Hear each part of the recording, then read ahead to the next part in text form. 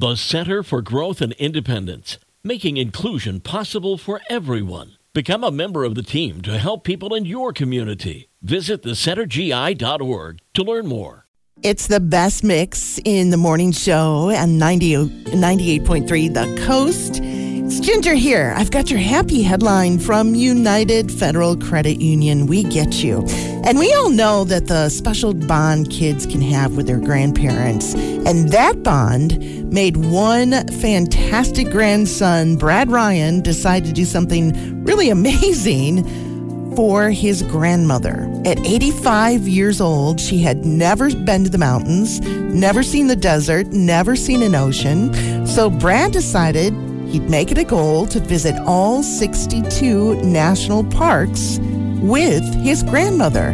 They started with the Great Smoky Mountains National Park. That's a good pick.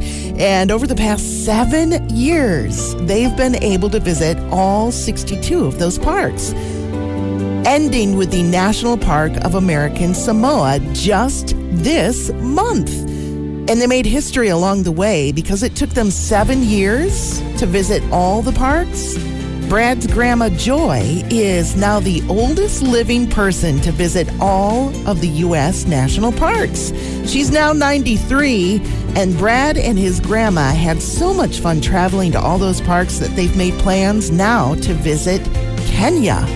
Joy says she's so thankful for every day that she's given, and that it's a choice to be happy or grumpy every day. So she greets each day with a smile for everybody. Many more happy trails to Joy and Brad. And that is today's happy headline from United Federal Credit Union. We get you from the coast.